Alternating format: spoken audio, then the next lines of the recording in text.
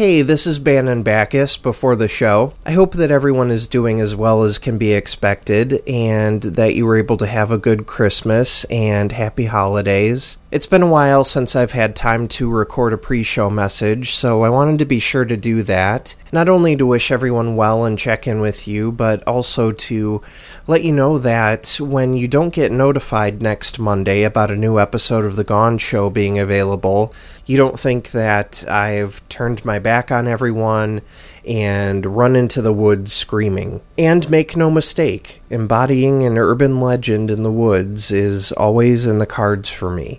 But that won't be the case this time.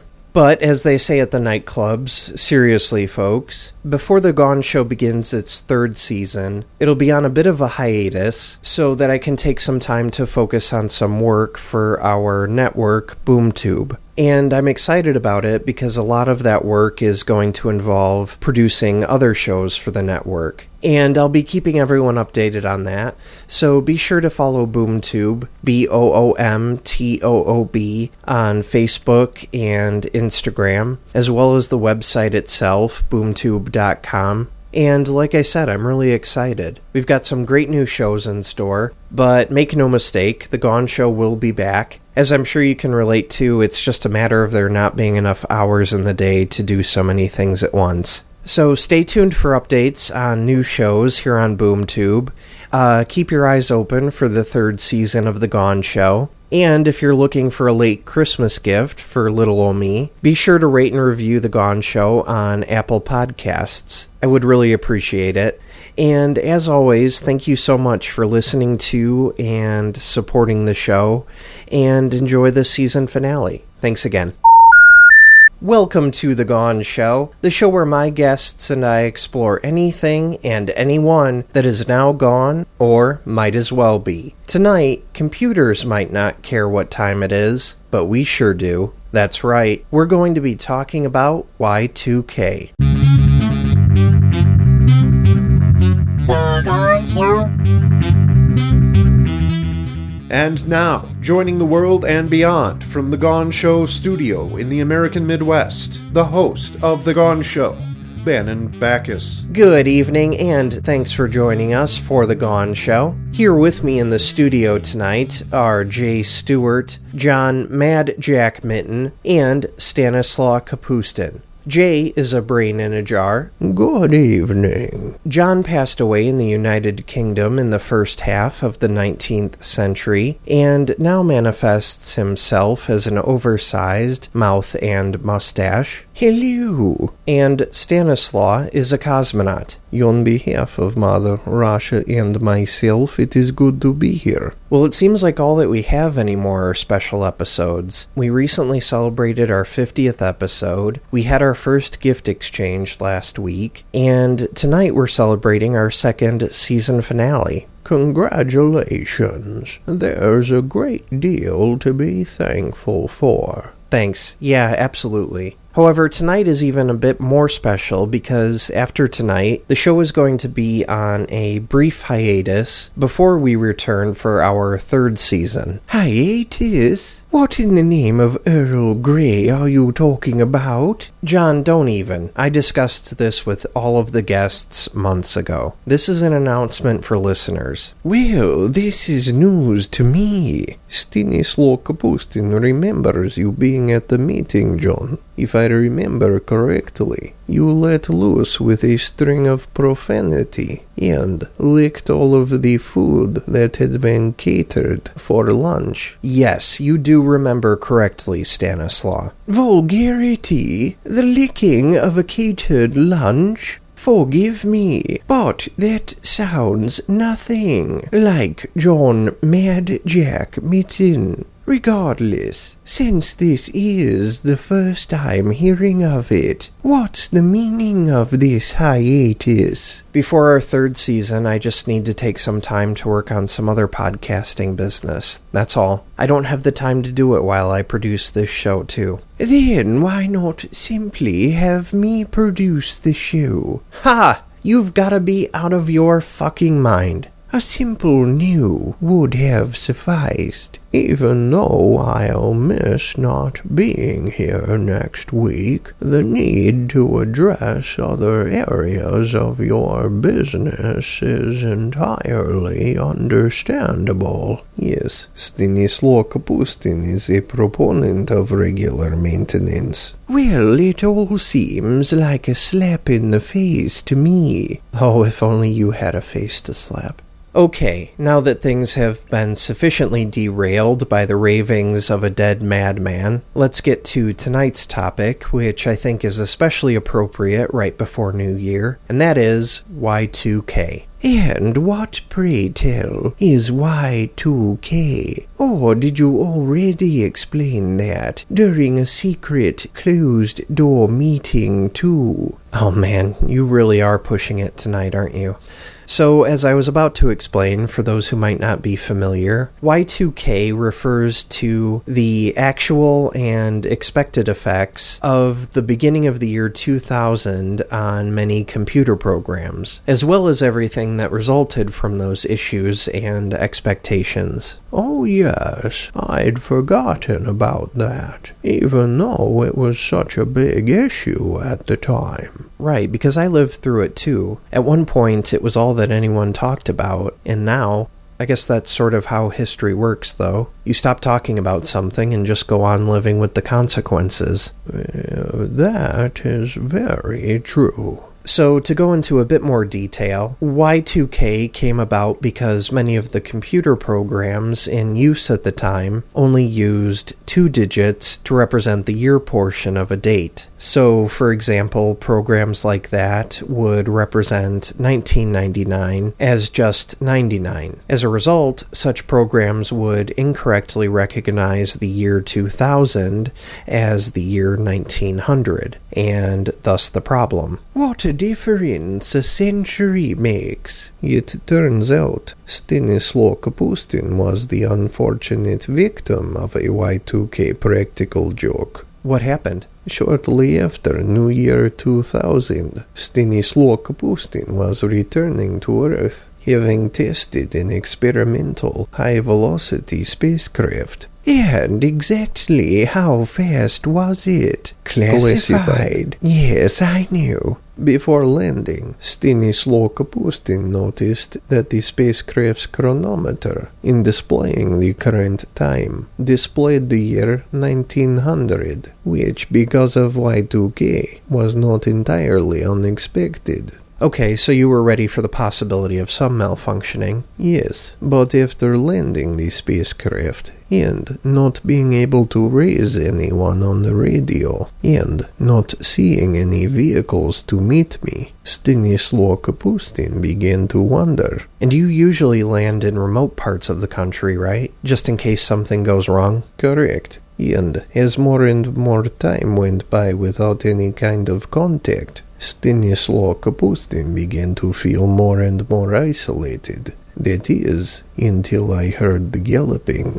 Galloping? Yes, a group of men dressed in century-old military uniforms rode up to me on horseback. They began to question me, and then one of them made reference to Emperor Nicholas II, after which I asked them what year it was. And when they had finished laughing, one of them told me it was January 1st, 1900. So you thought that you had somehow traveled back in time. It became clear to Stanislaw Kapustin that the experimental velocities I had achieved with the spacecraft had resulted in some sort of time warp. Oh no. That is until they all started laughing again, and told me that they were a group of actors, and that everyone back at Baikonur Cosmodrome had decided to play a little joke on Stanislaw Kapustin. As far as jokes go, that was a pretty devious one. It ended well enough. When I got back to the Cosmodrome, there was a New Year's party there waiting for me. And Stanislaw Kapustin ended up dancing the night away. But everyone still talks about that joke. Yeah, that's kind of a once-in-a-lifetime opportunity to be able to pull off something like that. Well, at least it sounds like all of you are able to have some fun at work. Yes, all work and no play. Make a dull boy a Bolshevik. All right, before we talk some more about Y2K, we're going to take a short break. We'll be right back. In today's world, getting to sleep can be difficult, and that's especially true for the millions of Americans who suffer from secure sleeplessness, also known as safe and sound insomnia. But now, there's hope with Alarming Lullaby. If feelings of safety and security are preventing you from getting a good night's sleep, you may suffer from the sleep condition known as secure sleeplessness. And until now, the only way to combat this condition was to introduce real danger into your life. But with Alarming Lullaby, exposing yourself and your family to danger so that you can get some sleep is no longer necessary. Developed by a doctor who suffers from safe and sound insomnia, Alarming Lullaby is a series of high-quality recordings, laboratory tested and proven to promote sleep in those who suffer from secure sleeplessness. When you go to bed, simply play the Alarming Lullaby audio through earbuds or a speaker, and let recordings like this lull you into a good night's sleep. I'm going to break your kneecaps and set your house on fire.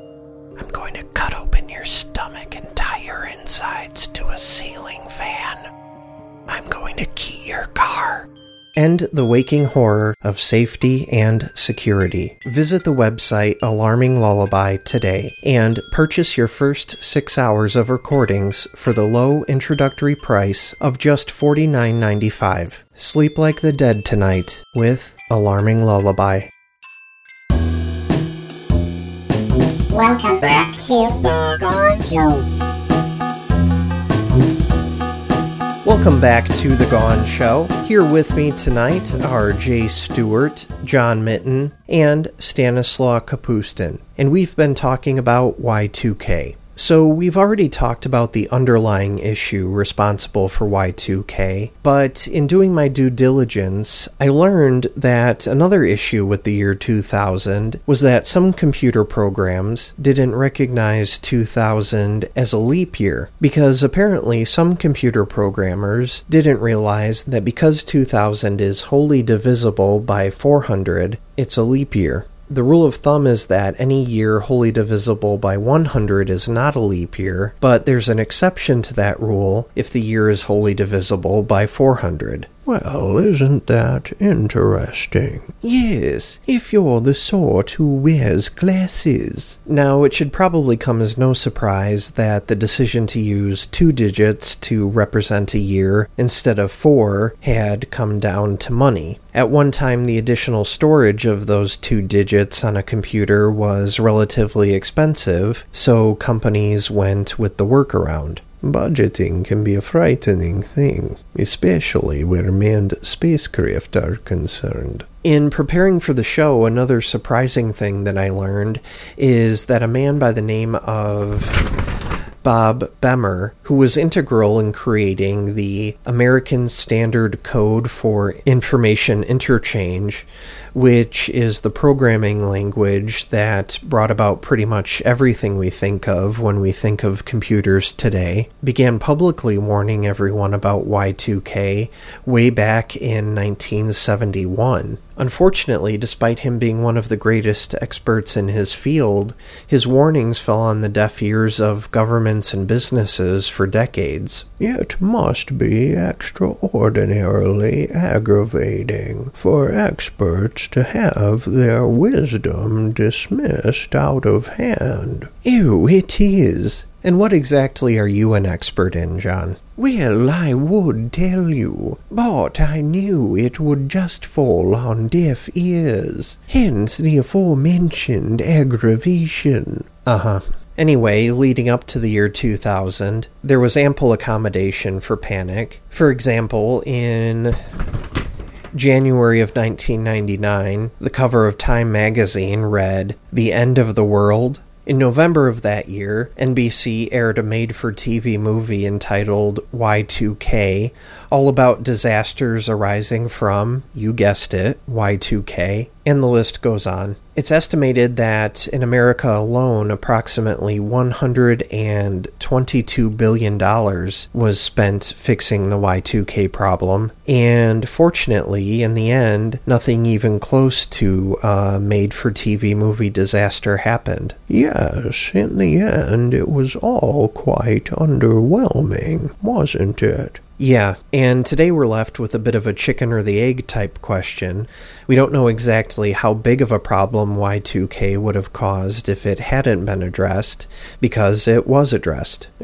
Fortunately, we're able to just wonder about it. Exactly. Stanislaw Kapustin agrees. It was much more fun to think about being involved in a time warp than it was thinking that I had actually been involved in one. All right, well, that just about does it for tonight and for this season. And I'm forcing myself to remember that we're only taking a hiatus and that we'll be back. But I'm really going to miss seeing everyone every week for a while. Imagine how I feel, having been blindsided by this bombshell. Well, almost everyone. Stanislaw Kapustin is already looking forward to Season 3. It will be difficult not seeing everyone for a while, but I'm sure we'll be back before you know it. And it will make seeing everyone even more special than it already is. Well, I can't say it any better than that, so I'll just add to my guests and listeners, thank you for 2 great seasons. Like Stanislaw said, I can't wait to see you back here for our 3rd season. So until next time, good evening and good gone. The Gone Show was produced, created, performed, and written by Ben and Backus. The Gone Show is a presentation of BoomToob, BoomToob. All rights are reserved. Visit BoomToob online at boomtube.com and facebook.com/BoomTube Network.